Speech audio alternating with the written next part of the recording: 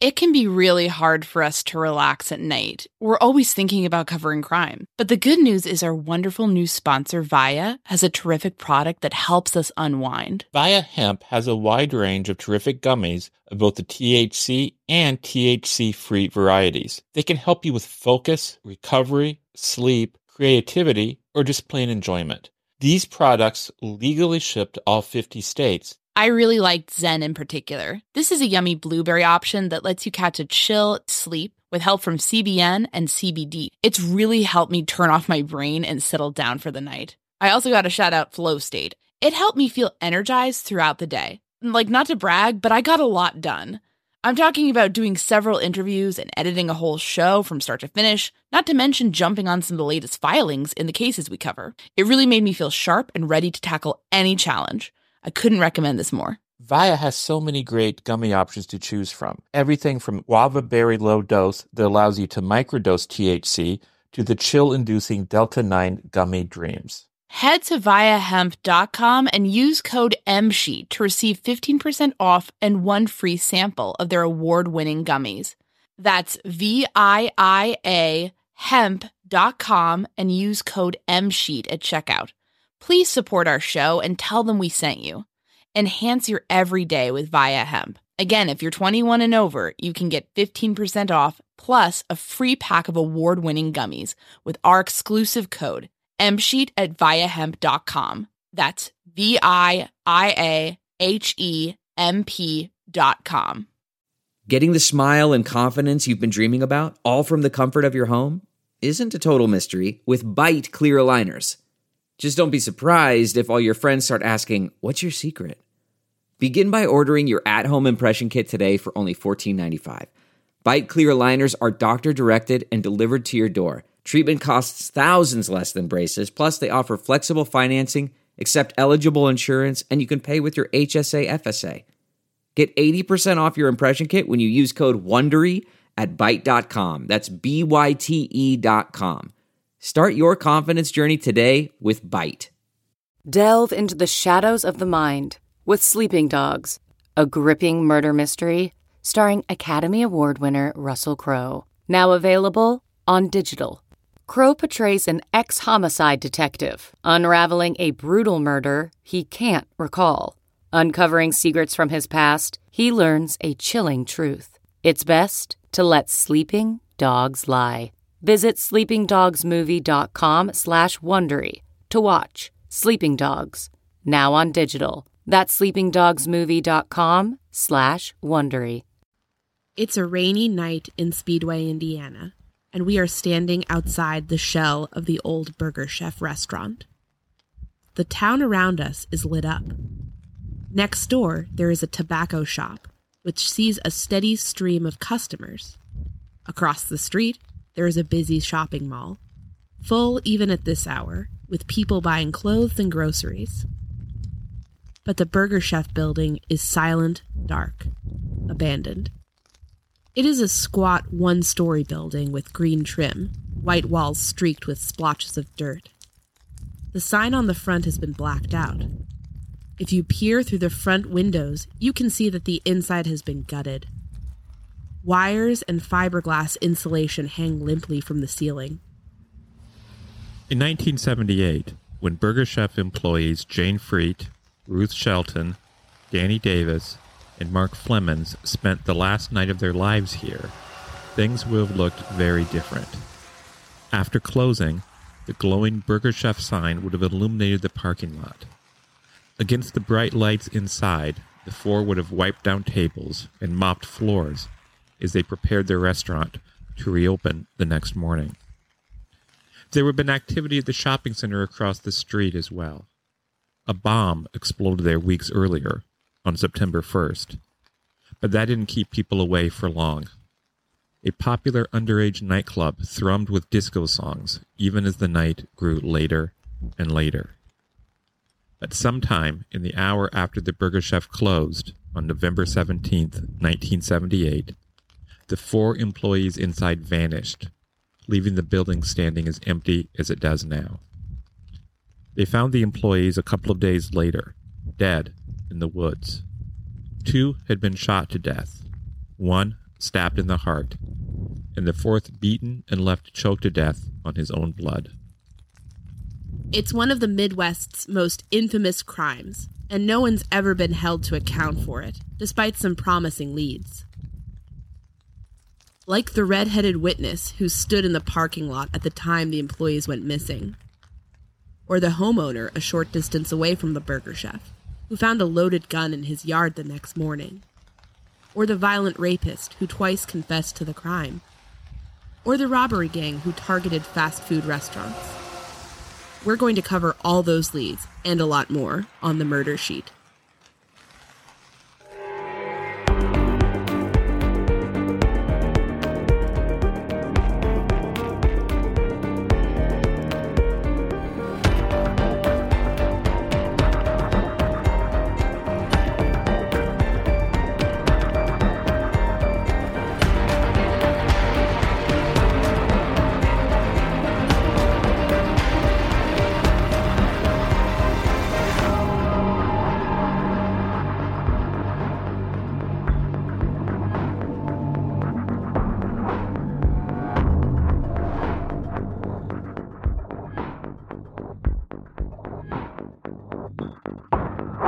This is You Never Can Forget, an investigation into the Burger Chef murders, a mini-series by the Murder Sheet podcast.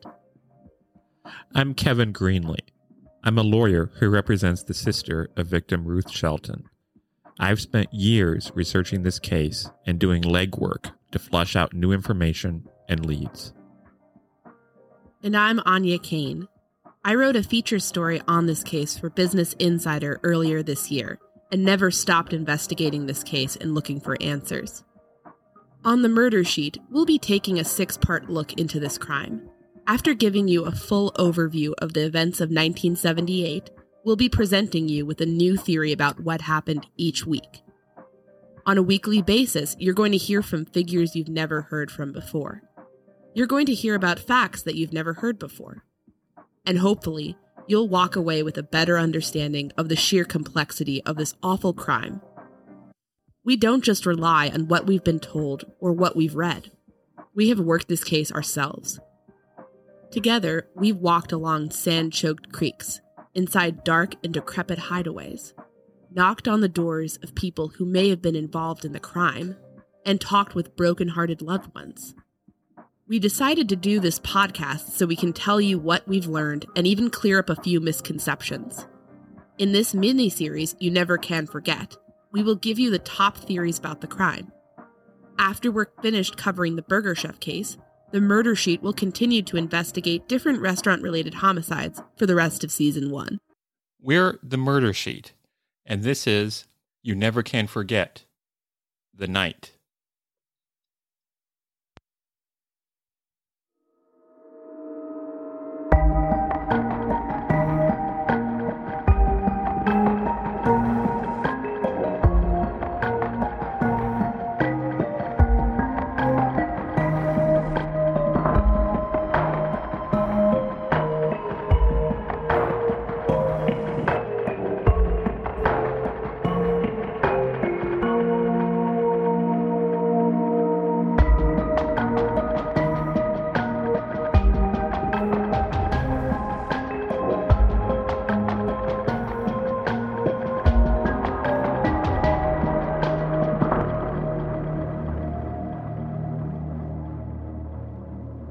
The Burger Chef murders often sound a bit like a fast food ghost story, and like any long-ago cold case, it's been the subject of a number of local myths. Let's start with one of the biggest falsehoods about the case.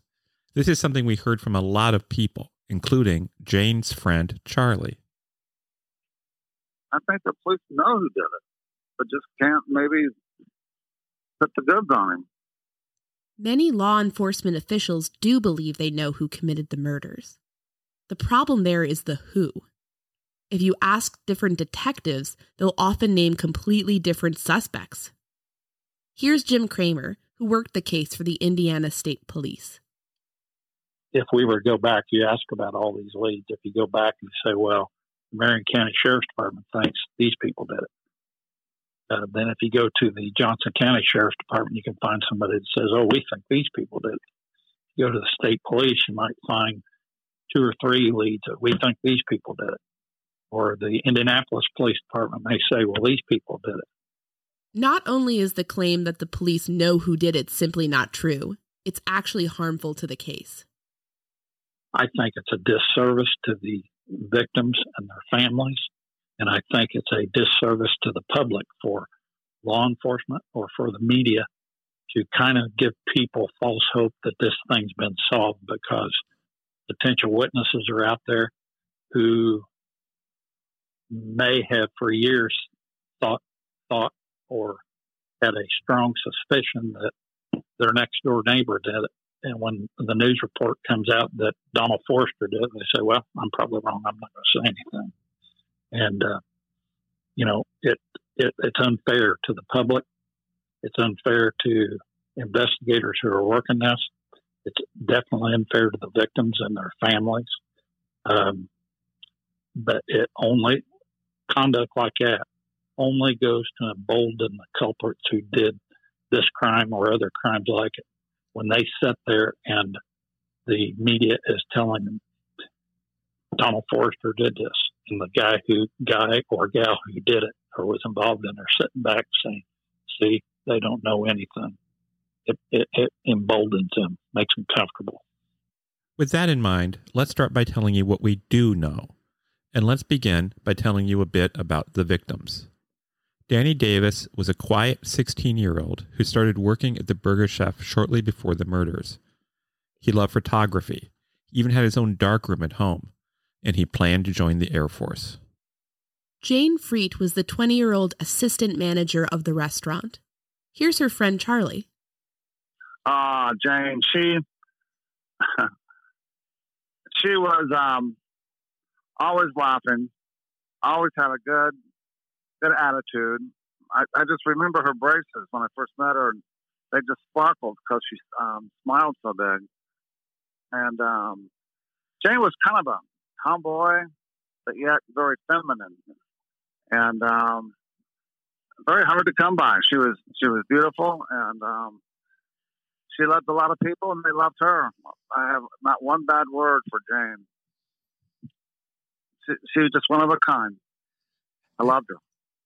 Mark Flemons was 16.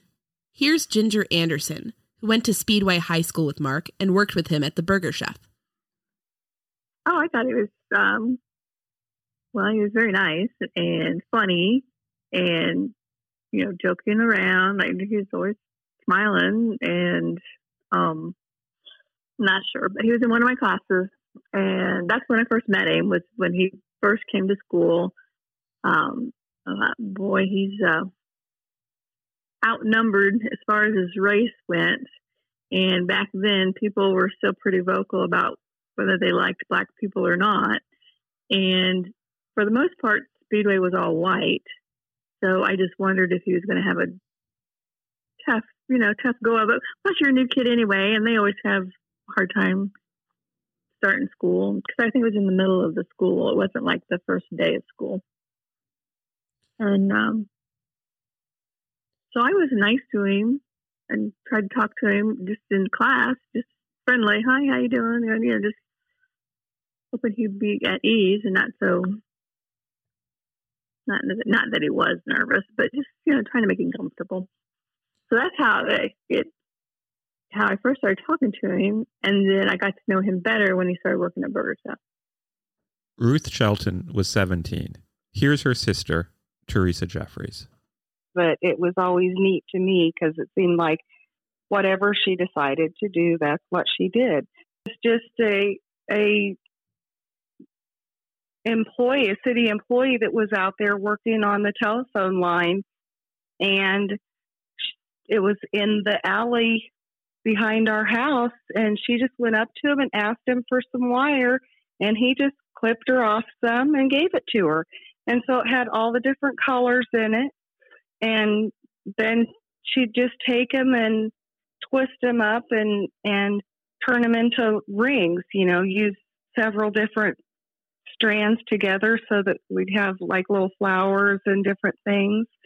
And I remember I was in total amazement because, first of all, I hadn't even ever thought of doing something like that. And second of all, I would never have gone up to a stranger and just asked them, hey, will you give me something? But Ruth didn't hesitate from that at all. And she just always, maybe it's just because that she was 5 years older than me, but it was like she just knew how to do so many more things. On November 17th, 1978, the last afternoon of her life, Jane Freet, the assistant manager of the Speedway Burger Chef, went to visit her friend Charlie. Well, she came over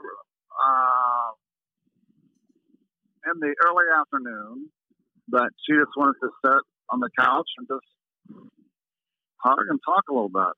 And I asked her, what's going on? Something bothering you? And she goes, no, I'm okay. Of course, Jane was that way. She wouldn't want any help from anybody. And after it happened, I thought, well, maybe she came over to borrow money from me. Ginger had to deal with a bit of unexpected stress that afternoon. She usually worked at Burger Chef on Friday nights, but she wanted to go out on a date that night with a coworker named Brian. So she arranged for Mark Flemons to take her shift. And it's 4:30, so it's after school, and it's before my date with Brian. Brian was going to come over around 6 o'clock and pick me up. And Mark called me and said that something had come up, and he could no longer cover my shift. So I was mad, like, let me know. And he's, well, my grandma's coming over, and there's a big family deal, and I really need to be here. Like, well, okay, let me call Brian, and I'll call you back. So I called Brian, told him the story. I said, what do you want me to do? And he said, well, it's up to you, but if you decide to go in and work, then I'll come in after we close the store and help you close the restaurant down, so we'll get out earlier, and then we can go do something. Well, no, I'm still 16, and I have a curfew, and there's no way my dad's going to let me go out on a date starting at 11 or 11:30 at night. So this is not going to happen. So, of course, I really wanted to go out with him. So I said, no. I said, you know what? Mark said that he was going to work for me, and he's going to work for me. That's just the way it is. So I called Mark back and told him that, and he went into work.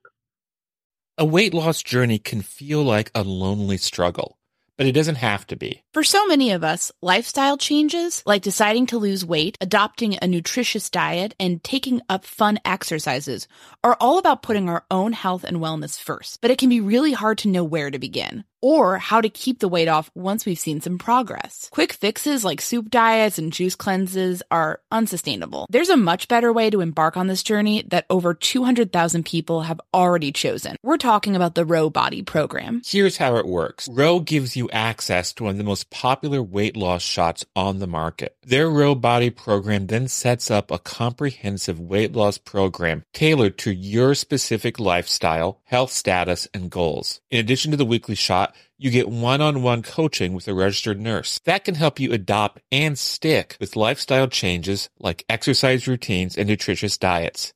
It's a comprehensive program that sees participants lose 15 to 20% of their weight in a year on average. But the real benefit is that you keep that weight off. This is weight loss at its most sustainable. With Row, the average weight loss is 15 to 20% of your weight in 1 year, in conjunction with healthy lifestyle changes. BMI and other eligibility criteria apply. Go to row.co/msheet. Sign up today and you'll pay just $99 for your first month and $145 a month after that. Medication costs are separate. Go to row.co/msheet. That's ro.co/msheet. CarMax is putting peace of mind back in car shopping by putting you in the driver's seat to find a ride that's right for you. Because at CarMax, we believe you shouldn't just settle for a car. You should love your car. That's why every car we sell is CarMax certified quality, so you can be sure with upfront pricing that's the same for every customer. So don't settle. Find love at first drive and start shopping now at CarMax.com. CarMax, the way car buying should be. Okay, picture this. It's Friday afternoon when a thought hits you. I can spend another weekend doing the same old whatever, or I can hop into my all-new Hyundai Santa Fe and hit the road. With available H-Track all-wheel drive and 3-row seating, my whole family can head deep into the wild. Conquer the weekend in the all-new Hyundai Santa Fe. Visit HyundaiUSA.com or call 562-314-4603 for more details. Hyundai, there's joy in every journey. Things were also a bit hectic at the Shelton household.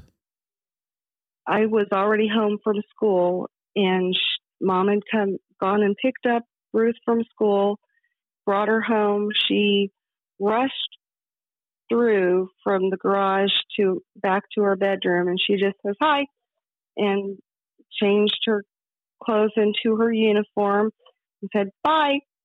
Jane's brother, Jimmy, took his young son Dutch to the Burger Chef early that evening. Dutch doesn't remember seeing Jane there, but he did see another one of the employees. Mark Flemons was practicing karate moves. And I just remember him kind of flailing his arms around her or whatever by the fryers or whatever. Still worried about Jane, Charlie gave her a call during the middle of her shift. And I talked to her about 8 that evening, and probably at lunch. And I asked her how it was going. And I hate to use these words, but she said, "That's dead about here." And that's the last I heard from her. About this time, in the middle of their date, Ginger and Brian stopped by the restaurant and saw Mark there. Brian and I had stopped at the restaurant, and I'm going to say it was around 7:30 or 8 or something. I'm not for sure. And he was at the front counter, and he wouldn't talk to me, so he was acting all mad. I mean, we had a little smile on his face, but he was acting all, I'm not going to talk to you. So, okay, well, it's fine. But I wasn't concerned about it. I don't remember being, oh my gosh, she's so mad at me. I just remembered thinking, well, he'll be fine. He'll get over it. It'll be fine. So, because he had a little smile to his face, but again, he wasn't talking to me. So I know he was punishing me for making him go to work, is what I thought. At 11 p.m., the Burger Chef closed. The restaurant shared a parking lot with a Dunkin' Donuts, and a member of the Burger Chef crew went there to get some snacks. It's possible that Jane got pizza for her crew to munch on as well, and there are reports that a receipt for pizza was later found on her body. This sort of thing wasn't unusual for Jane. There were times where, like we've read where she'd let us get pizzas or go next door and get Dunkin' Donuts or whatever to have when after closing. At 11:15 or so, George Nichols, then a teenager, went to the Dunkin' Donuts to hang out with his girlfriend. That night, my girlfriend was working at Dunkin' Donuts. I used to go up there and go out with her on her break. That night, we went behind the Dunkin' Donut. In between there and Burger Chef was a dumpster area. And we went back there to smoke and drink a little bit. Well, we didn't have a light. Yeah, anyway, I walked in Burger Chef, and there was nobody really in there. There wasn't anybody. I waited, and somebody came up there in front, and I asked for a pack of matches.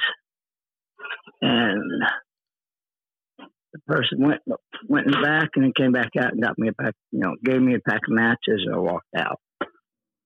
I just assumed or guessed that they were cleaning up or doing something.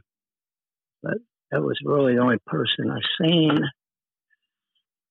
And right before I'd gone in for the matches, I seen that somebody was still there because the back door was cracked open a little bit. You could see the light on. And came back out, and we started there smoking, drinking, and these two guys, there's railroad tracks line there. And these two guys walked down the railroad tracks towards us, and we put our drinks down, smoked and everything, kind of sat there. They walked right up on us, and the one he looked at it, he said, "You're going to have to leave here." And we kind of looked at it. He said, "There's been a lot of vandalism going on around here." And we got up and walked back over to her job. And she went back to work, and I took off. The descriptions that George and his girlfriend gave the police of the men they saw that night became the basis for the widely circulated sketches of the suspects in this case. When Brian drove Ginger home from their date, they passed the Burger Chef. And it was about 11:45.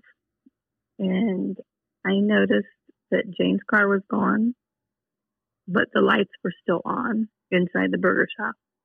So and you couldn't see I didn't see anybody, like somebody sleeping in the, restaurant area or anything like that. So I was like, well, that's kind of odd. And Brian says, well, you want to stop and see what's going on? I was like, I really can't, because if I'm not home by midnight, I'll get killed. So, poor choice of words there. But anyway, I said, yeah, well, my dad will just have a house. So he took me home, and then he left there from my house, and he went straight back to Burger's house. And that's when he saw that the back door was open. Brian walked in the open back door of the Burger Chef. The restaurant was empty. There were coins from the cash registers on the floor. Jane and Ruth's purses were still there. Brian called a Burger Chef manager. At around 12:15 a.m., he rang the Speedway police.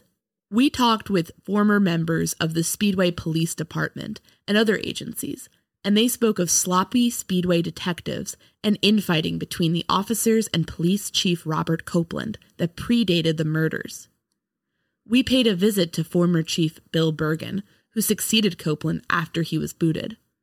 Standing on his front step on a day so cold that his wife brought him a sweater as he spoke to us, he revealed the attitude that many Speedway law enforcement officers seemed to take on the case.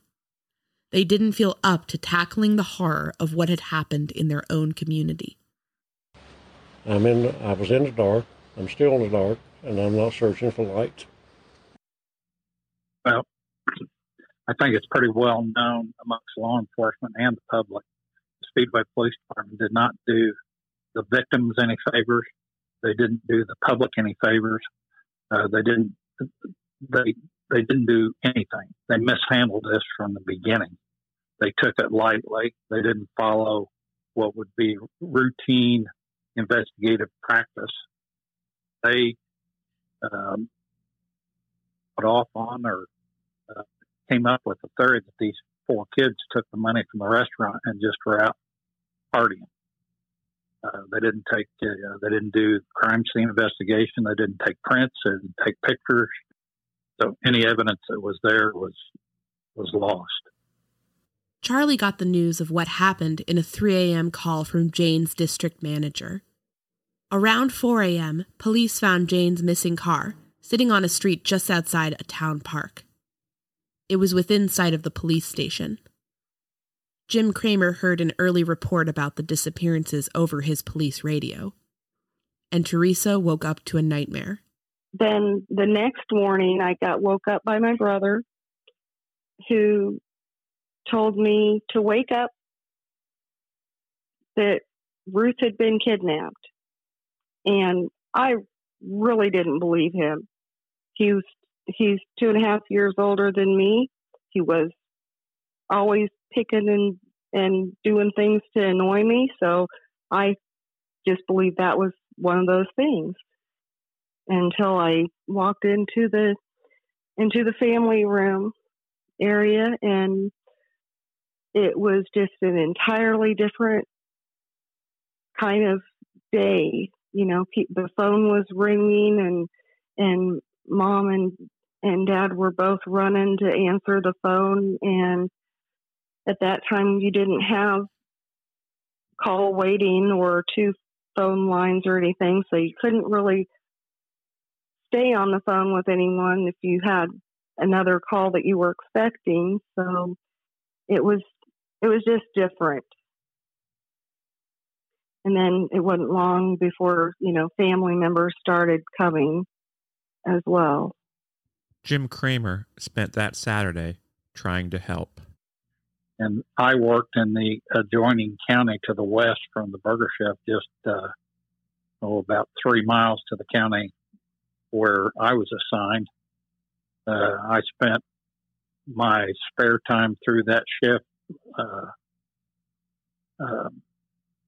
hitting the back roads and the abandoned barns and areas where people gathered to party, kids, stuff like that.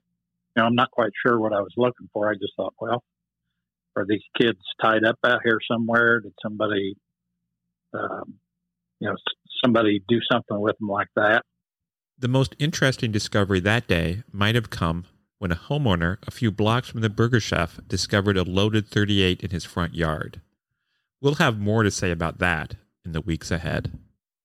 And then on Sunday when I went to work, I drove over to the state police post at Putnamville, drop off paperwork and so forth. And when I went in, it was, 7, 8 o'clock in the evening. When I went in, the post commander just mentioned, he said, do you hear about those kids in the Burger Chef? Which I hadn't. And I said, no, where'd they find them? They said, well, they killed them all. They found them down in Johnson County, which I always said you could have hit me with a brick. Would have been, I was so shocked. I mean, it just, that was kind of senseless. The 4 were found in a wooded area of Johnson County, about 20 miles south of the Speedway Burger Chef.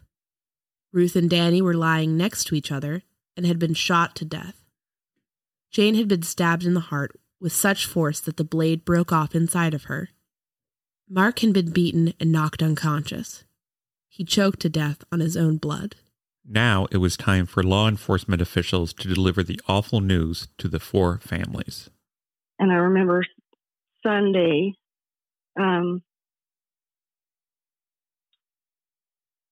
just the same thing. We're watching the news. My parents took us to church. Everybody was praying for them. And then when we got home from evening worship was when it was later that they got the call from the police and asking them to go to the station. And my parents left me and my brother back at the house. And they went, and I knew when they left that she was gone, because even as an 11-year-old child, you've got some common sense.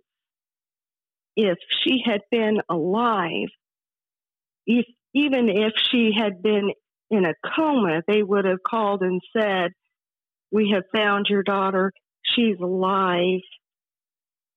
And this is her condition."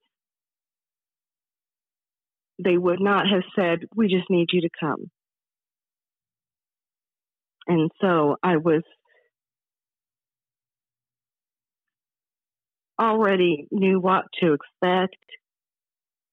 But when they came back home and told us, then there was no more hope. Not everyone was sympathetic. Already, rumors were beginning to spread that the 4 victims somehow brought their fate on themselves. And there was a girl in one of my classes, where they were all, everywhere you go, in every class that I went in, everybody was talking about it. The teachers allowed the kids, because before counselors and all that kind of stuff, but so the teachers allowed the kids to say what they wanted to say, and I didn't say anything.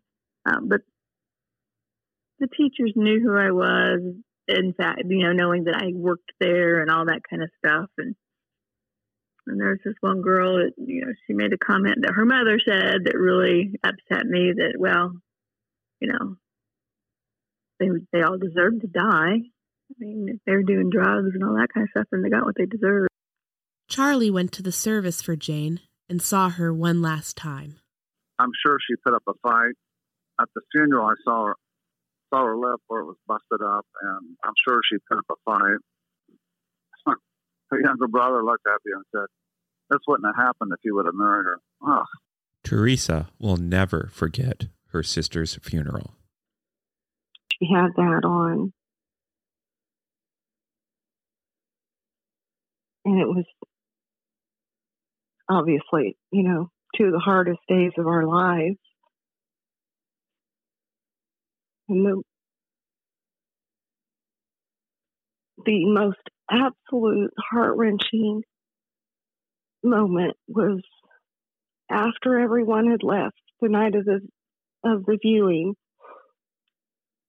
when they closed that casket, and I watched my mother drape her body over that casket and just fall.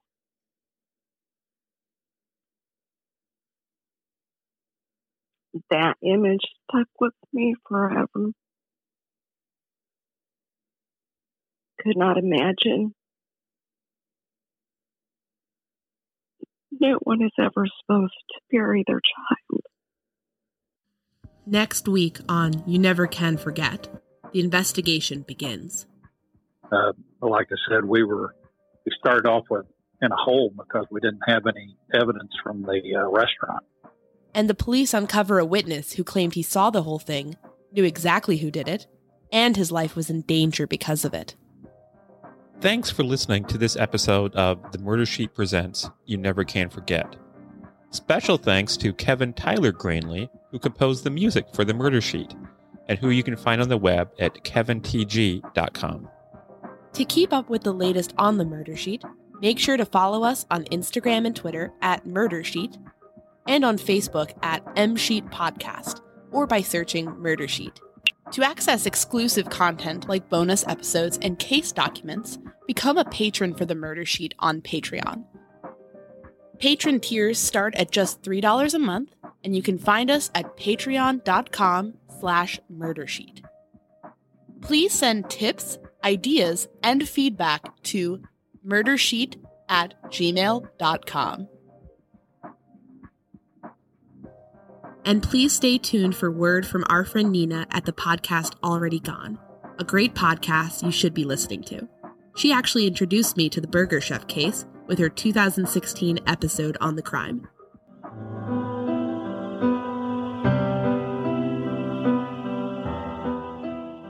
Murder, missing persons, unsolved mysteries. Already Gone explores lesser-known cases from Michigan and the Great Lakes region. I'm Nina Instead, the voice behind the Already Gone podcast. Join me for an in-depth look at stories that will have you looking over your shoulder and locking the doors at night. Find Already Gone on Apple Podcasts, Stitcher, or your favorite podcatcher.